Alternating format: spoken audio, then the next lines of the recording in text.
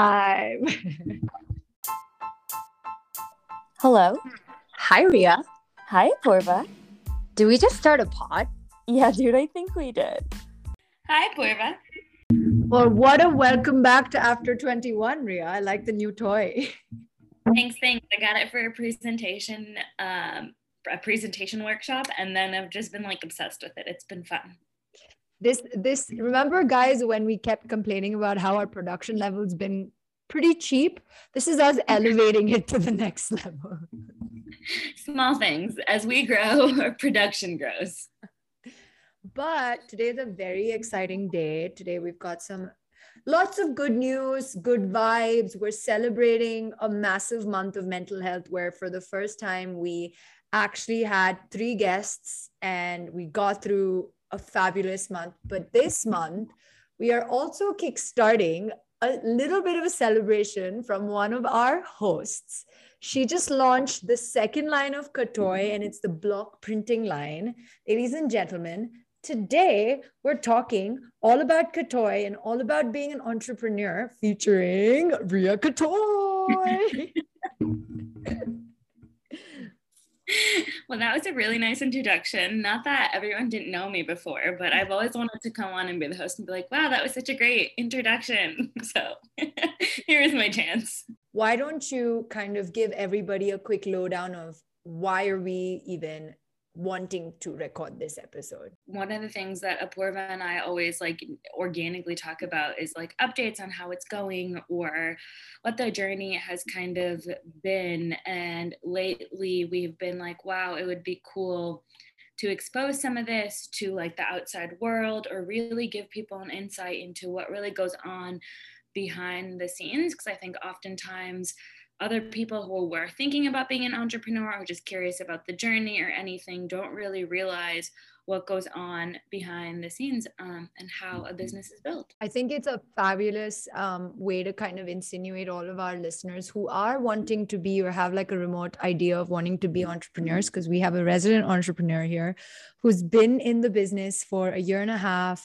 She's actually sustained COVID and she is in the second part of her business where she's launched her second line. But Rhea, talk to us about what this new clothing line means to you and for the business. So this clothing line is actually very close to my heart, which I think I often forget when you're just so focused on all the business angles of it. But one of the main reasons for starting the company itself was I wanted to figure out a better bridge between traditional Indian culture and modern day culture, whether it was culture in the US or anywhere else in the world. And something that I saw was specifically for our generation, the way a lot of Indo-Western clothing was being made, it didn't feel very authentic to our everyday lives anywhere that you were in the world. So that was something that I wanted to tackle. And the other thing was block print was an art form that is very sustainable. It has so much history to it. And I also really wanted to use the company as a means of historical education for everybody, because often being people, South Asian people, we're so busy in life. And also it's a very layered culture that we ourselves don't know a lot about the culture. So this collection very much bridges, I would say, a lot of that together. I know you and I have had this conversation of how this brand came to be. And, you know, I distinctly remember our swimming pool conversation, our conversation when I was in Portland, when you had this idea. But how have you figured out, you know, navigating the pieces, all of the missing pieces to your puzzle of creating this brand? Yeah. I mean, I will start by saying I think the number one thing to remember and the thing that I had to teach myself is entrepreneurship or startup, whatever you want to call it, is a lot of learn and fail. And it's very quick learn and fail. So it has been a lot of one, observation and research. So really looking at what people respond to, looking at what the market needs, and also sometimes understanding what the market needs versus what the market wants and kind of connecting the dots between all of them, I would say.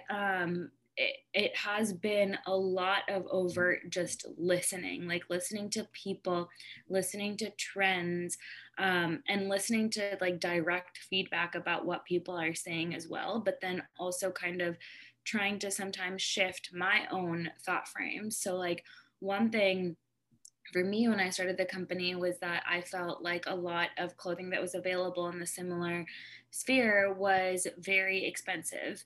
And I wanted, like, for myself, was like, I could never afford this. So I wanted to create something that was more affordable, but sustainability was always a top priority for me as well. And going into it, now that I see like the full back end of it, that is still very much top of mind. But along with sustainability, I see that there is only like so low that you can go while also paying people ethically. And it's kind of things like that where sometimes once you understand and know the secrets of the trade, you have to make decisions based off what is most important to you as a human. I love that you bring all of these points up, because trust me, I have a question for each of them. But some things that I think is a big question in my head is, before someone becomes an entrepreneur, they have this zeal of wanting to be an entrepreneur because that's, say, maybe they're genuinely passionate about starting a business, or because it's kind of like a trend, right? Like everyone's becoming an entrepreneur, so you want to start your own business. How did you gather the courage to take that leap of faith? But the second question I have for you is, sure, you've now become an entrepreneur, but you've learned to put all these hats on your head. You're also someone's boss and you're managing people's benefits, etc. How have you dealt with the adaptability of wearing different hats as well? Great question. I think I still laugh when people call me an entrepreneur because I don't even know if that's in my head yet. But I would say, actually, like, I have thought about entrepreneurship subconsciously, I think, for most of my life. Like, I have always said that I wanted to be a CEO of a certain level, but the journey was never exactly clear in my head. And I also think that I came to a point in my career where it just kind of gave me the perfect opportunity for this to start.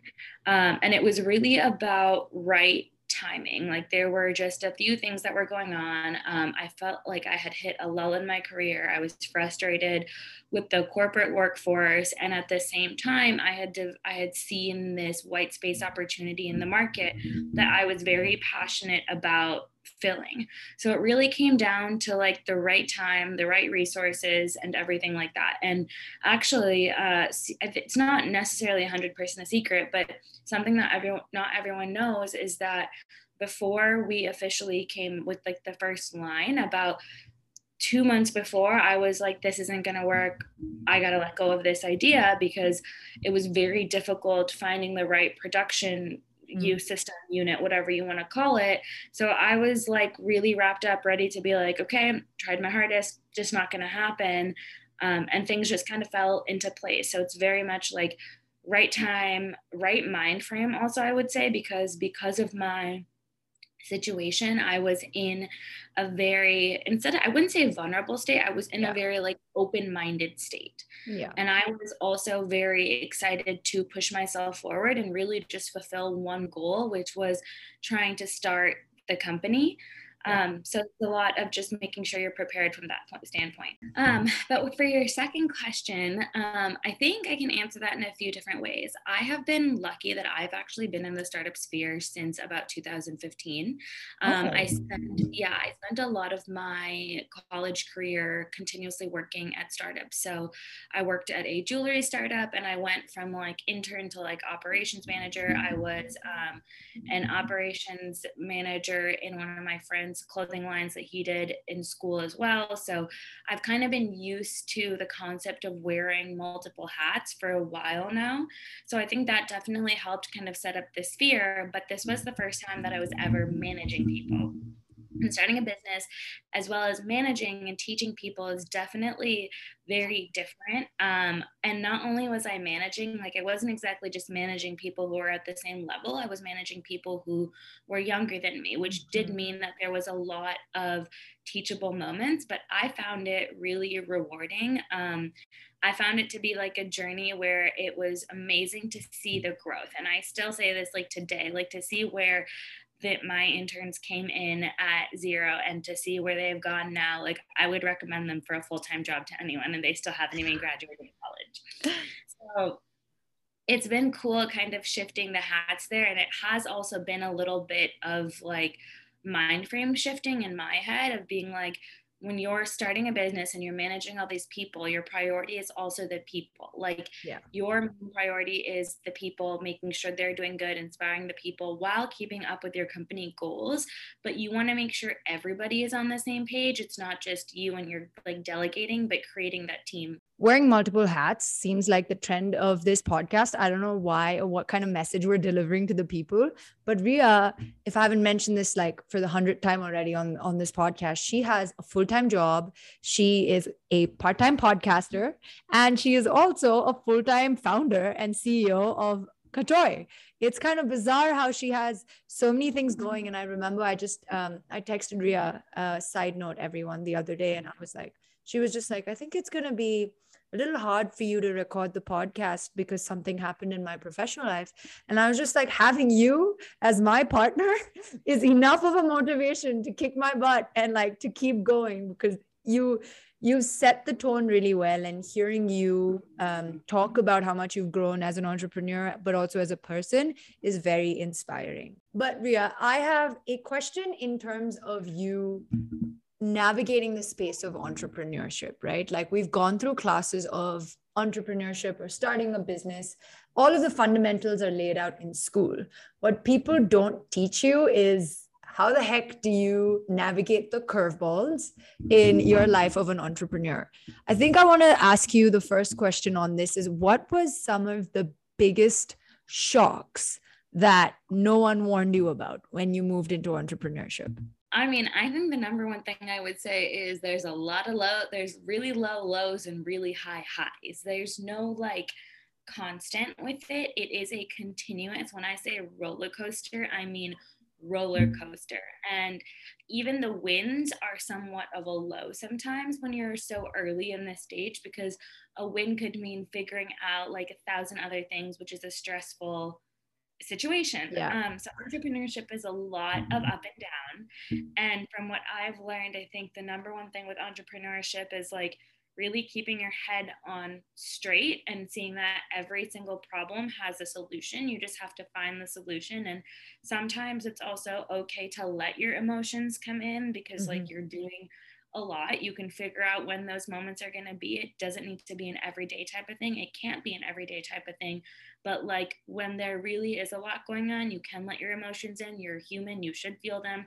That's also how you check the pulse of your team, because whatever emotions you're feeling probably trickles down to a certain level. But really also just being prepared for those roller coasters. You sound so put together when you say it. And I'm just like, I want some more juice. Like, I need to know some examples where you kind of like turned it around from a bad thing to a good thing. I can say, I guess, like the number one thing for us too is like, there's so much, we're still so young. We're still figuring out what our like sales projections and everything like that is. And that is something that is difficult to sometimes figure out. But between custom as well as like these sales, production is something that's hard to sometimes figure out, and something that clients don't always understand, whether it's a custom client or someone regular buying from the website. But you're figuring out what the workload for people doing production is going to be. So while it's really cool, while everything could be skyrocketing on a sales point of view, you also want to be very mindful of like what you're doing to the people producing it.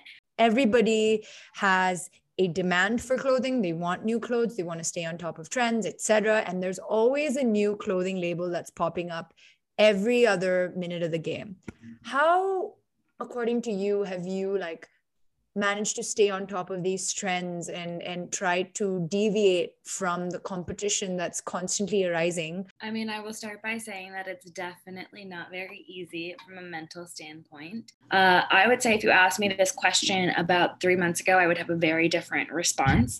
But what I can tell you right now is that one, I have actually never seen my competitors as quote unquote competitors. I see them as people who are in the industry. Like, there could be opportunities for us to partner together, help each other. I also see it very much as, hey, we're friends because we feel the same pain points.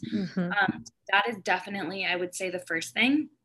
The second thing is really taking a step back and just remembering that, like, I started the company for a reason. There were certain values that I had in mind, and no matter what, someone else isn't going to be able to emulate the same thing because the vision ultimately came from a different place and was created for a different person. So really focusing on that, and almost the same thing that we tell people about themselves. Like, you can sit there and compare yourself to everyone, or you can know that you were special for your own reasons. So that's kind of the narrative I would say that I've taken when it comes to that, while really just focusing on myself and focusing on what values I want to bring to the table as a company. I'm actually going to flex a business term that I think you know this already. But Rhea, have you heard of this term called blue ocean strategy? I don't think I have. Okay, so essentially it's something wherein you see a business idea, right? And no one's really capitalized on the market yet. And you are kind of like the first entrant into that market, and you create that demand for that market.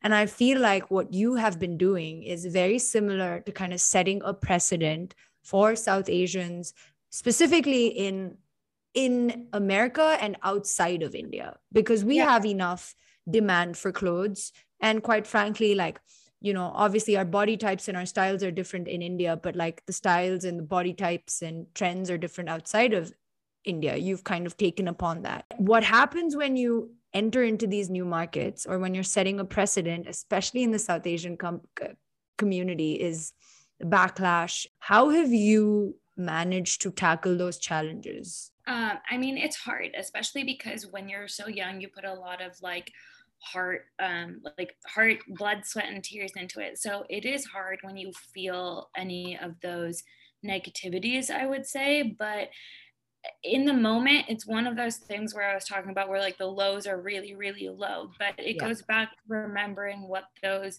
value sets are. Like, I have had times where I will say something to maybe like a custom client, of like, I understand where you're coming from. You want a garment at a certain price because that is your budget. Your budget is your budget.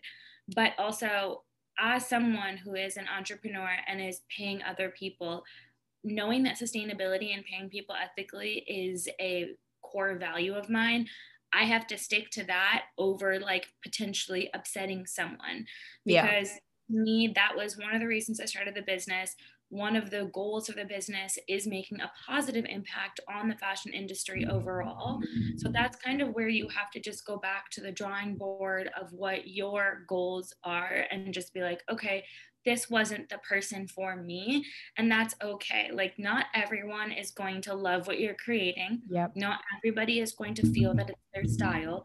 It's things to listen in on. It's things to understand and see if you could cater to them in the future through maybe like a different collection or anything like that. Or sometimes it's things where you're like, you know what, that just isn't in my ball game right now. Maybe in the future, maybe I'll find actually another partner who's interested in that and we can collaborate down the road. I really like how you also brought up this piece of paying people ethically, because we've spoken about it behind the scenes. And this is something I wanted to specifically ask you for the audience, right? As a consumer, for me, when I look at a piece of clothing and I see that it's 5,000 rupees or maybe $80, I'm going to flip it back and say that's too much for me for a piece of a dress. But from an entrepreneurial standpoint, there's a lot of different pieces of the puzzle that an average consumer doesn't know. Care to educate us about it? Yeah, I will start by saying that the most difficult part of the entrepreneurship journey for me has actually been pricing, because I have had to also myself experience a little bit of a wake-up call in the terms of what my shopping habits are. I've always been interested in the sustainability angle of things, and I've always learned about it. But when you're actually physically paying people, it's a very different thing that goes through your head. But it is I don't know how a lot of companies, I will say, price lower. Mass production is something, but at the same point in time, what you see when you're seeing a garment is so many different things. And if someone showed me some of our collection I don't know if I necessarily would have been like, yes, I will 100% buy that a few years ago if I didn't know almost like the stories behind it, because you are paying for, one, the fabric to be ethically produced. You're paying for, with this collection, the fabrics are all hand stamped, which is an ode to an art. And also you are giving the people who are stamping those fabrics like breakfast, lunch, and dinner by buying a piece of garment. And then from there, it goes to actually the people who are creating the clothing. Like that's the creating the fabric and creating the clothing are two completely different things. Yeah. So you have someone who's sitting there and like cutting it and mapping it and looking at how it's going to fit on a human body, and that to multiple kinds of human bodies. Like we all know our bodies go through changes, but those people who are often paid the least are the ones figuring out how it's going to fit on a body, which is also a really big part of it. And then you have someone who is actually sitting there and creating the garment. And there's things I have learned through this, like for example, a blazer, if it's made with good quality, takes about 13 hours just to stitch. Damn, Nothing I did else, not know that. just to stitch. Wow. Yeah. Wow. So it's like insane when you're like, wow, this took 13 hours just to stitch.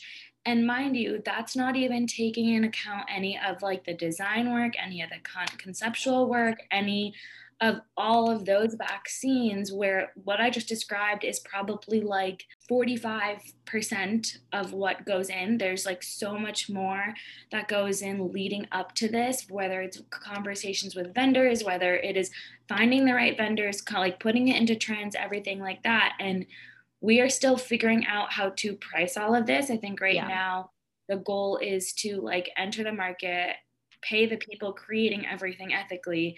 I don't pay myself at all. Yet. But if I was a bigger real company, then the person doing everything that I do would also be getting paid. So it's kind of a big wake up call, whereas like I see the face value prices and I'm like, yeah, this is an elevated price, but also like half of the price isn't even being paid yet. So it's like a very interesting structure. And I think something as a society, we all have to start being more educated about, because we're going after these cheaper prices to sustain our lifestyles, but it doesn't necessarily make sense. And I think one thing that I also keep thinking of is paying people ethically in a developing country is a very different number than what you would think in like the US. We sit here and we protest about minimum wages and this and that, and paying people ethically in a third world country is like $1 to $4, I would say, like that range, depending on what the person is doing per hour, which is ridiculous when you think about the fact that we're sitting here complaining. Also, not to mention their talent, their art form, and that's labor intensive. Yeah. So it's just been a very interesting, I guess, like journey for myself. Will say I'm still navigating it, figuring out how to pay everybody ethically while also getting customers to continue to pay everyone ethically, like figuring out the production loads, whatever that is. But yeah, it's been a wake-up call. I have a lot of train of thoughts over just that answer.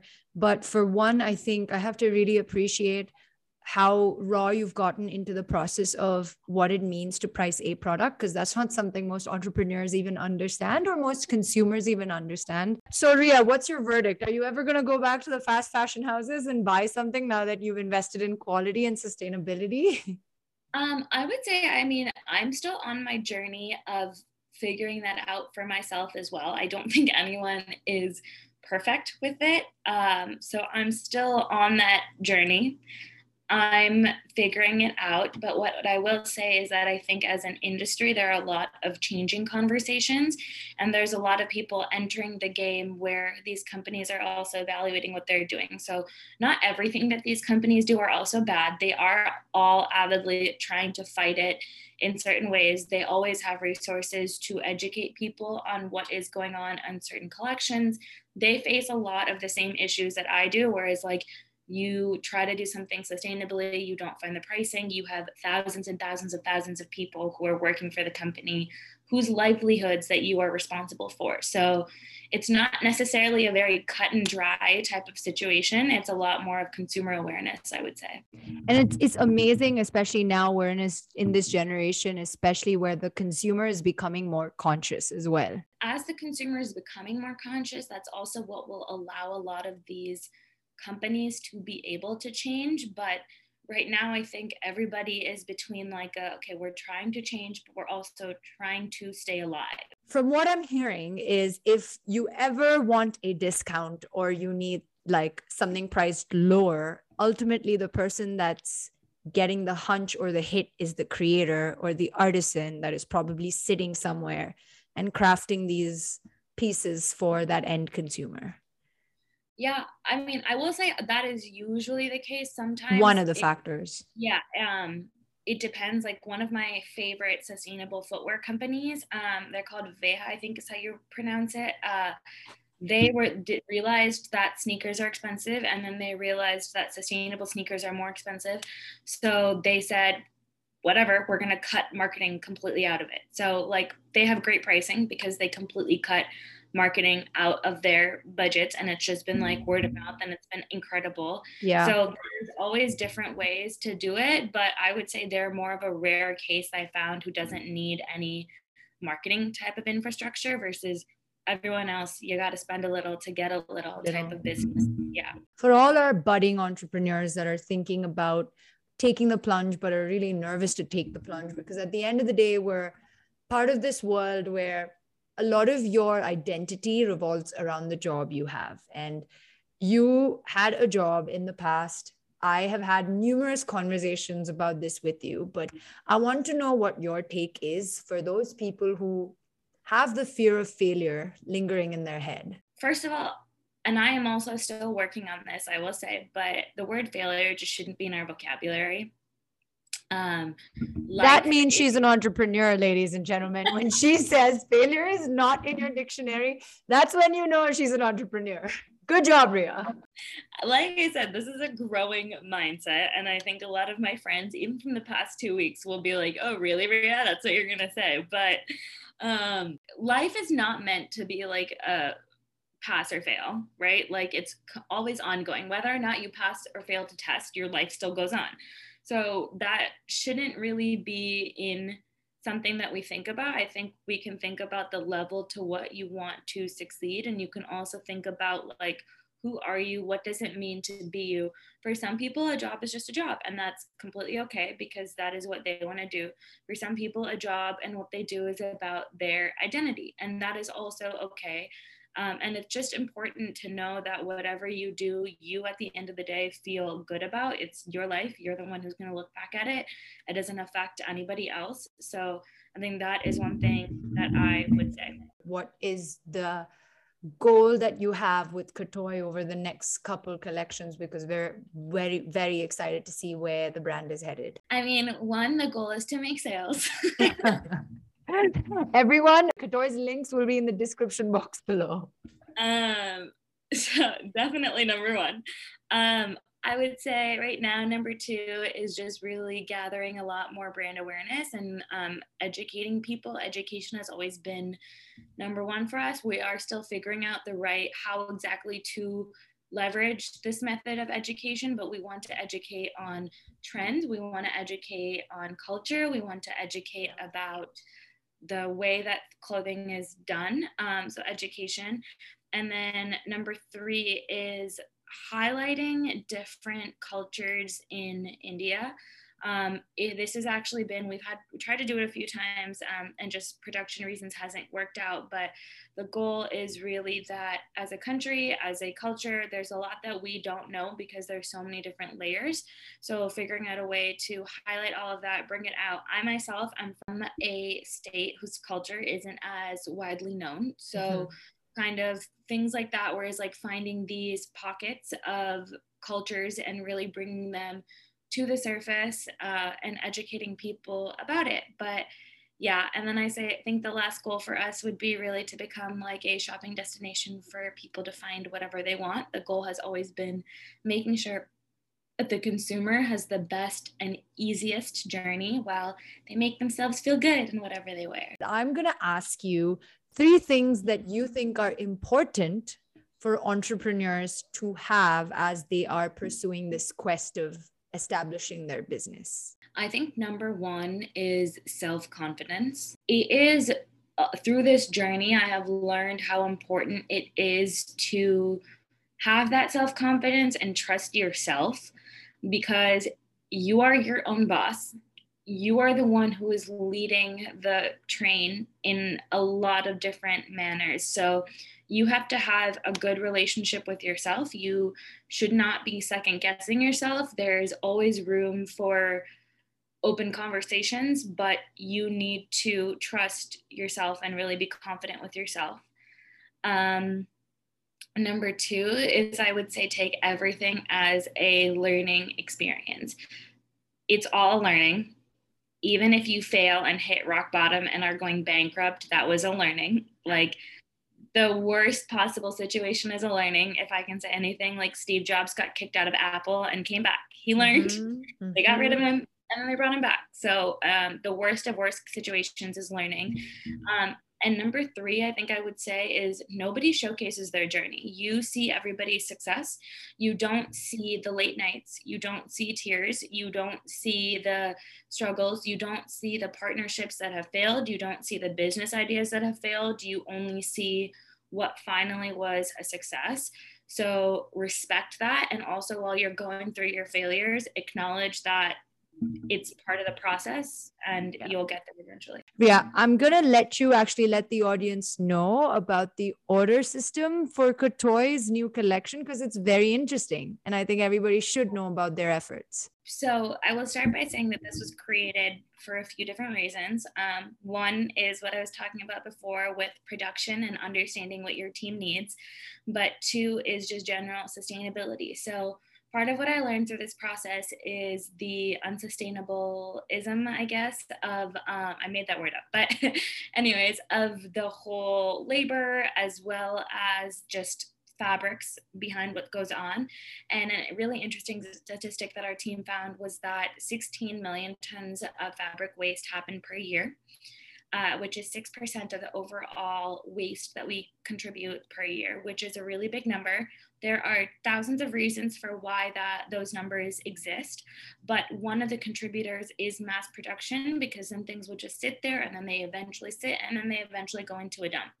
So in order to make sure that that doesn't happen, and in order to make sure that production is being done sustainably, we have created a system where it is a 1-to-1 order ratio. So we produced in super limited quantities, and once those quantities sell out, it'll be 1-to-1. So once you place your order, we have a 2-week order window, and on June 1st, our orders will close and we will take whatever orders are there, and then 1, create the fabrics, and then 2, create the garments for each individual order. And this also helps us kind of map out, like, you can have a fabric and you can know that, okay, I have 7 jackets I need to create from here. Here are the different sizes. How can we optimize this amount of fabric?